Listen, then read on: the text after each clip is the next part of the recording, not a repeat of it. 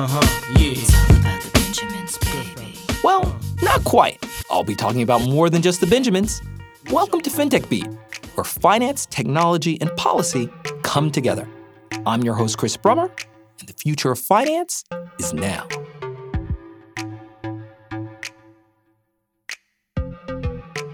You don't have to imagine how COVID is impacting the economy. You see it every day. With people locked down, the private sector has been sent reeling. Restaurants have closed, businesses shuttered, and jobs have been lost. And the turmoil has sent businesses into a problem-solving overdrive as they attempt to understand just how the pandemic will play out and how they can navigate and hopefully mitigate the most dire consequences of the pandemic. But how do nonprofits raise money in a pandemic? After all, the economic consequences of COVID-19 have not been evenly distributed, with vulnerable communities especially hard hit, and people with the resources to make a difference themselves plagued with the uncertainty the public health crisis has created for even successful ventures. Enter FreeWill. It's a new startup with the goal of making charitable giving easy by providing a no-cost estate planning platform supported by hundreds of nonprofit organizations that has already enabled more than $1.6 billion to be committed to nonprofit organizations. Behind it all is the co-founder of the platform, Ginny Shea Spradling.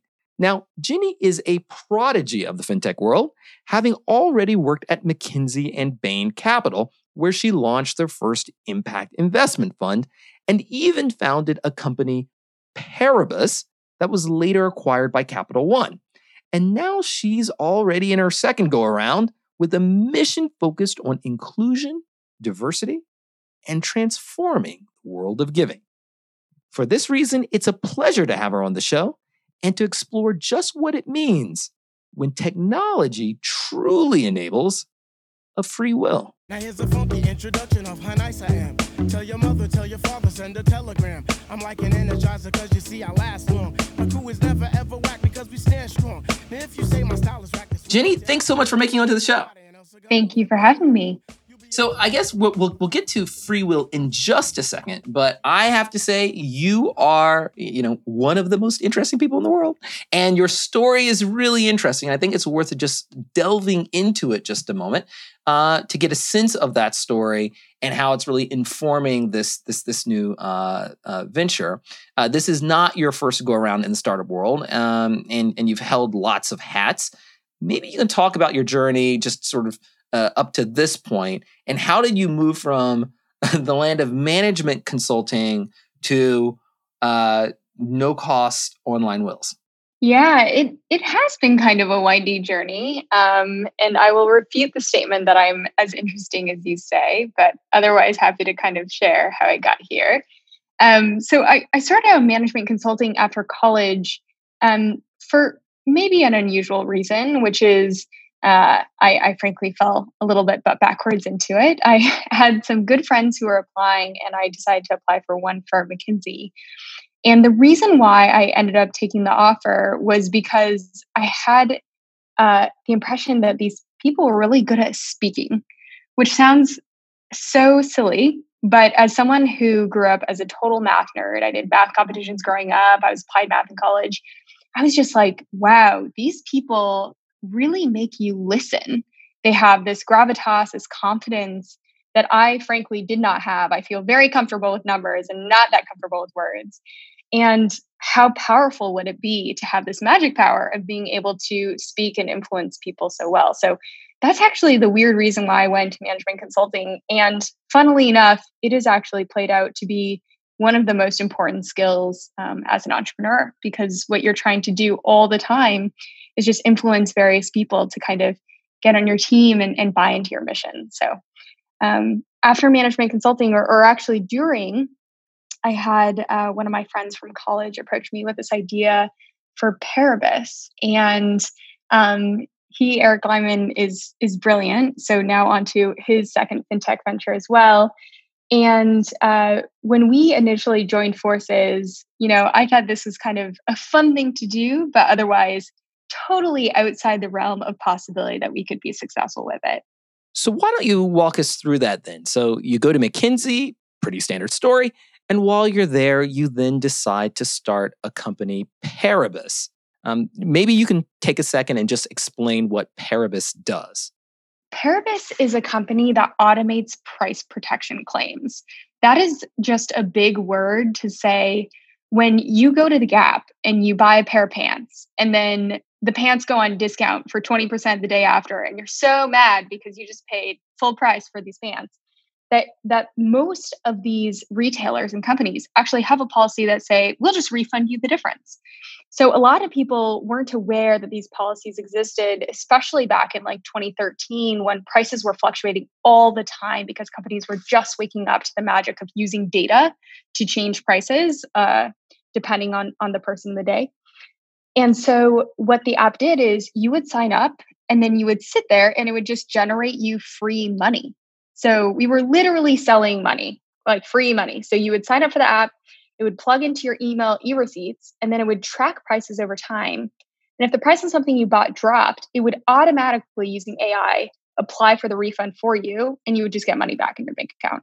So it was a really simple idea. And the thing that drew me to it was, hey, you kind of have this unfair thing where these big companies are using big data to price discriminate and basically optimize how much people are paying. What about the consumer? You know, who's using big data for the consumer? So that's the idea that really captured us. That's really interesting. So, you come up with this idea, sort of already sort of fighting for the little guy by sort of turning certain kinds of concepts of big data on its head, and then you just kind of decide to leave that company. I mean, what really was the driver, and then how did you sort of meander from the success for Paribus into FreeWill? It was a hard decision, but frankly, the reason why I left was because of imposter syndrome. I think it's a big word to just say it was scary being 23, 24 years old and saying, okay, I was so privileged to have a fancy education, to have a great job behind me, and a job offer for Bain Capital, which is this private equity job that would pay me more than my entire family combined, right? Like, this is a crazy opportunity by any means. My parents immigrated from China. Like, this was their dream for me. And to give that up, to take a shot on really myself and my doofus friends, that we would be wildly successful as entrepreneurs. Like, I just didn't think it was possible. And I think a lot of that comes from a place of just not really seeing examples of it, right? The entrepreneurs that I read about at the time were Mark Zuckerberg and Bill Gates. And I'm like, these people are just geniuses, right? Like, they're not me. And I think since then, I've changed my view on what it takes to be a successful entrepreneur, in part because Paribus was so successful. It exited Capital One, and I was like, my friends did that? Like, they did that? That's so crazy. So, I think it's that confidence that I needed to shatter that imposter syndrome to go about it the second time around. That kind of honesty is so refreshing. And really, it speaks to something I think we all forget, which is just how human we all are, even the mighty entrepreneur. So what then drove you to start a new venture? We've had on the show a range of people from CEOs of psychometrics firms and others talking about the importance of confidence, but also empathy and soft skills. What was the shot in your arm that drove you back into startup land after leaving the first time around? There were a few things, and they all happened when I was at Bain Capital. So rewind now, we're a year into Paribus, and I tell my co-founders, like, look, guys, I don't think I can do this, right? Like, I need to take this job. It's, pressure from my parents, pressure from myself. I need to do it. So I go to Bain Capital and work there in private equity, help them with their very first impact investing fund, which is now, I think, one of the biggest, maybe the biggest in North America. And through that experience, I learned a couple things. And some of them are about myself, and some of them are kind of more about who can be an entrepreneur. The first one is the difference when I work on something that I really care about and something that I am trying to care about is totally different. And so when people are saying, find your passion, I was like, I don't know what that means. What is passion?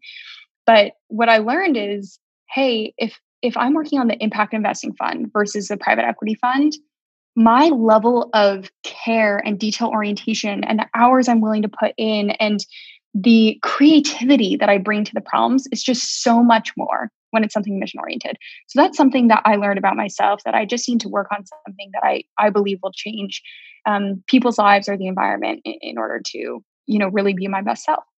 The second thing is, while I was at Bain Capital is when Paribus had their exit. And that was a moment when I was like, wow, normal people like me can really make this happen, right? Like, you don't have to be the person who was selling lemonade since you were 6 years old or dropped out of college in order to be a great entrepreneur, right? There are people of all different backgrounds and strengths who can be great. So I think that was really important for me too.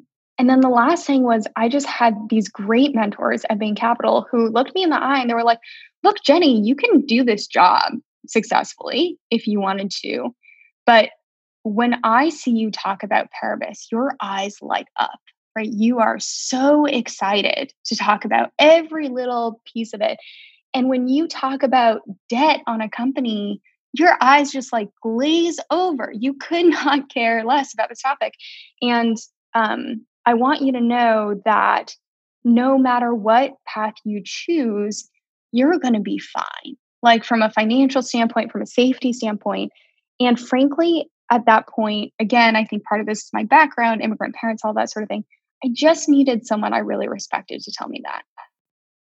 It's fascinating and important, how important role models are.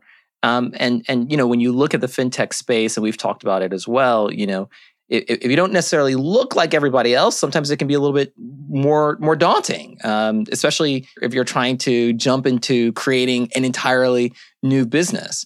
And I think I'll circle back around to that point in just a second, but I do want to move to FreeWill because I think it's an interesting comparison of two different companies and sort of your unique space that you're occupying now.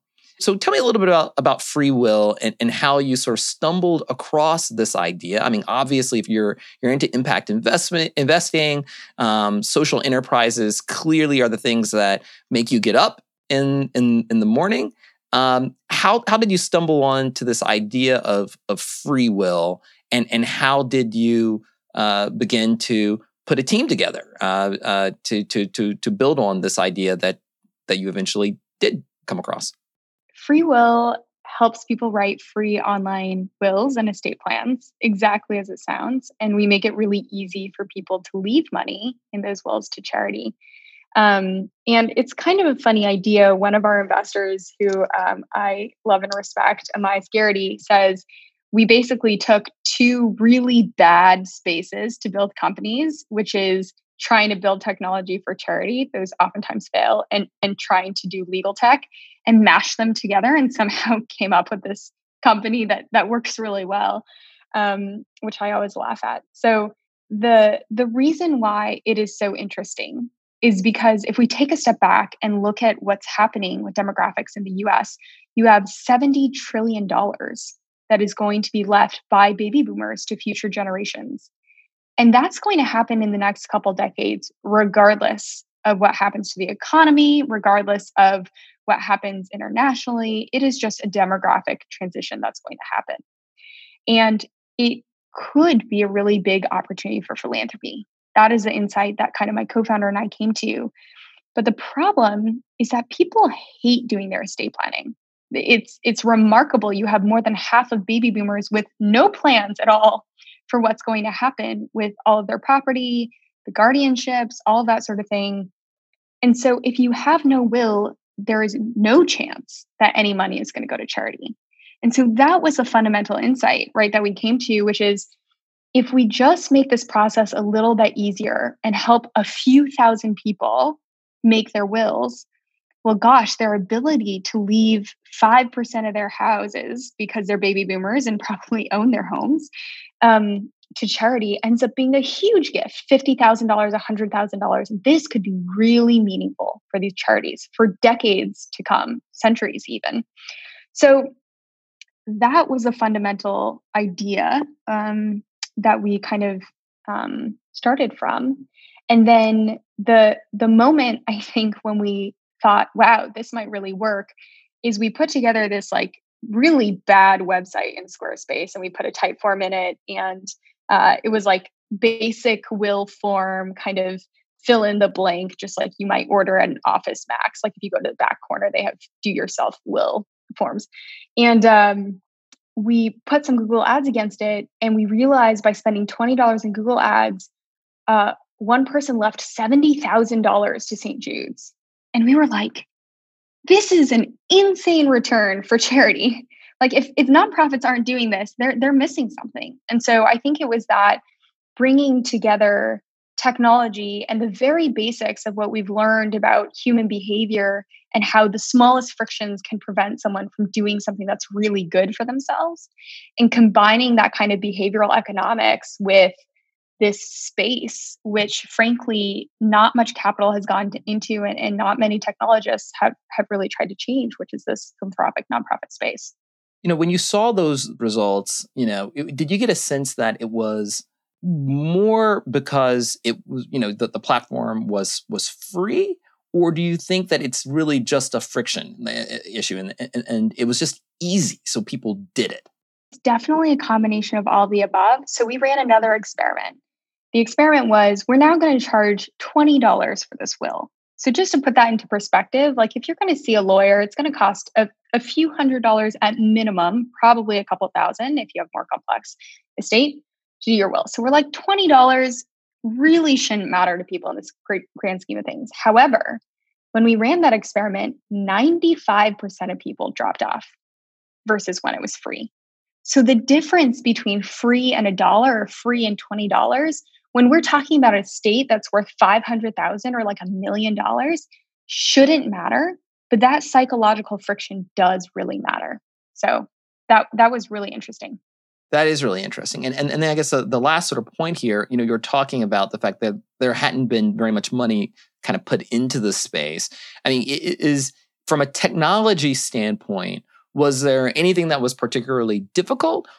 Or is it really just the ingenuity of the idea and finding a way to connect stakeholders in an efficient way, in an efficient platform that was the major hurdle? I really think a lot of it was the latter. And I think if we look at, some of these really challenging spaces like fintech, how do we get to financial inclusion, healthcare, IT, how do we get people to do preventative medicine? Like a lot of the great innovations are not going to come from breaking technology. It's going to come from how do we socially nudge people to do the thing that's good for them by reducing these frictions. And all of those practices have been invented in large part, thank you, marketing and advertising. And they just need to be pulled into these spaces to solve the really hard problems that really impact people's lives. What do you think has been the major difference, the second time around with Free Will as compared to Paribus? Like, what do you see have been the major differences in terms of raising money and the success of the firm, and also just you as a person? I mean, how have you approached it differently, and how are you experiencing this second venture differently? I think the biggest difference between the first and second time around is having people around who I can go to ask all of the stupid questions with entrepreneurship. The fact of the matter is, no matter how much you know going in, 95% of the path is learning new stuff.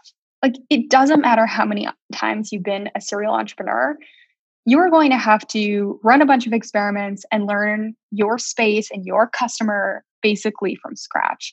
And so I think the real asset that you have the second and third time around are people around you, whether they're potential investors or advisors or other entrepreneurs, especially, who you can go to ask all of these dumb questions and also vet your experiments and hypotheses against. You are a rarity, both as a woman founder and as a minority founder. how has this impacted your business? I mean, certainly we got a sense of that when you're talking about the imposter syndrome, but in terms of an operational standpoint, what has it meant to you? Yeah, I think the biggest thing is I am lucky to get the best talent. And um, I genuinely believe that this is something that if you invest in diversity early as a startup, you will get that access. And if you decide it's not important enough early and you're going to do it late, it's going to be a catch up game for the rest of your journey. So I'm a huge advocate for people thinking about kind of diversity in their founding members, in their early employees. And for us, we're now, 50% female execs, 50% female engineers. More than half our promotions have gone to women. And all of that momentum builds on itself.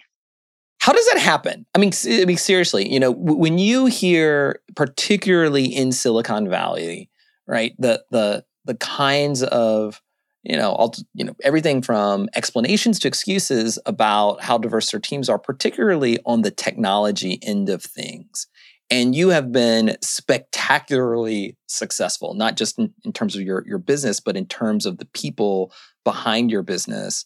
Why do you think you've been able to achieve those kinds of results in terms of your human talent that others haven't been able to achieve? Frankly, brute force.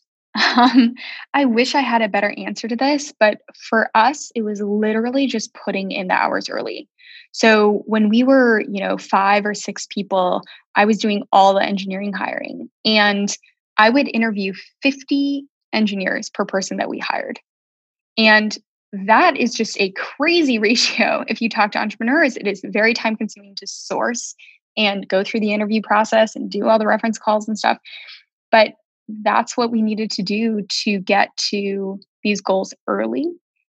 But then by the time we were 10 or 15 people and half my engineers were already women, that virtuous cycle started kicking in. And now I won't say we don't try, but it is natural that our pipeline for engineers, when we go out to the market, is about 50% women. And, I think it's just putting in that effort up front. Yeah, I'd heard, when you had said that a lot of times, candidates aren't, know what they're getting, when they're choosing to work somewhere. And if you're known to be a place that, welcomes diversity, that gives you an advantage. And I would assume that being a minority woman in that field at least helps to dispel some doubt that some other minorities, men or women, may have about whether what kind of climate there may be. Do you think that that human capital that you have, does it spell itself out? Does it lend to any particular kinds of results, better results, in terms of your operations, given sort of what free will does? Yeah, I mean, I think there's plenty of research that points to diverse teams are better at solving complex problems. But I think the practical manifestation of this is really constructive conversations where you have a lot of different ideas coming to the table, and conversations that are frankly efficient because people are making and taking space in a way that is fair and surfaces those best ideas. So, the research kind of points to it, but we've seen it firsthand at FreeWell. One of the reasons why I find you, frankly, so interesting is that you really do have a very interesting, introspective self-awareness, if one will, right? And self-awareness is not something that you normally associate with Silicon Valley, especially sort of emotional self-awareness.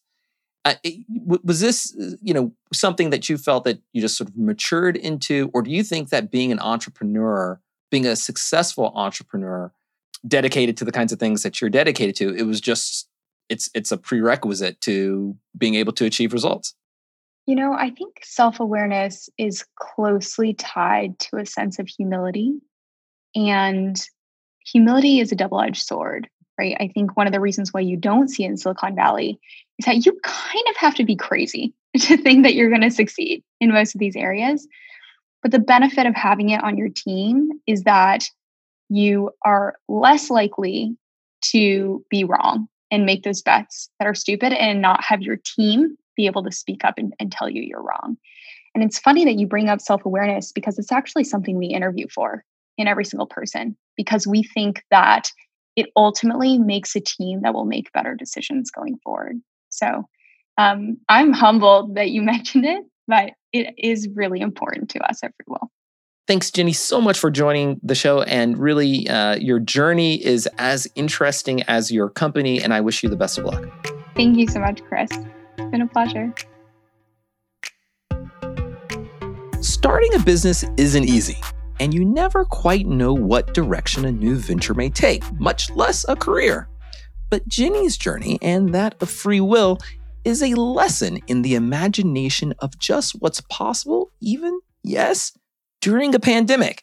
The question, of course, is how generalizable is FreeWill's success, especially given the extent of economic dislocation impacting the well-being of so many people in the United States and around the world.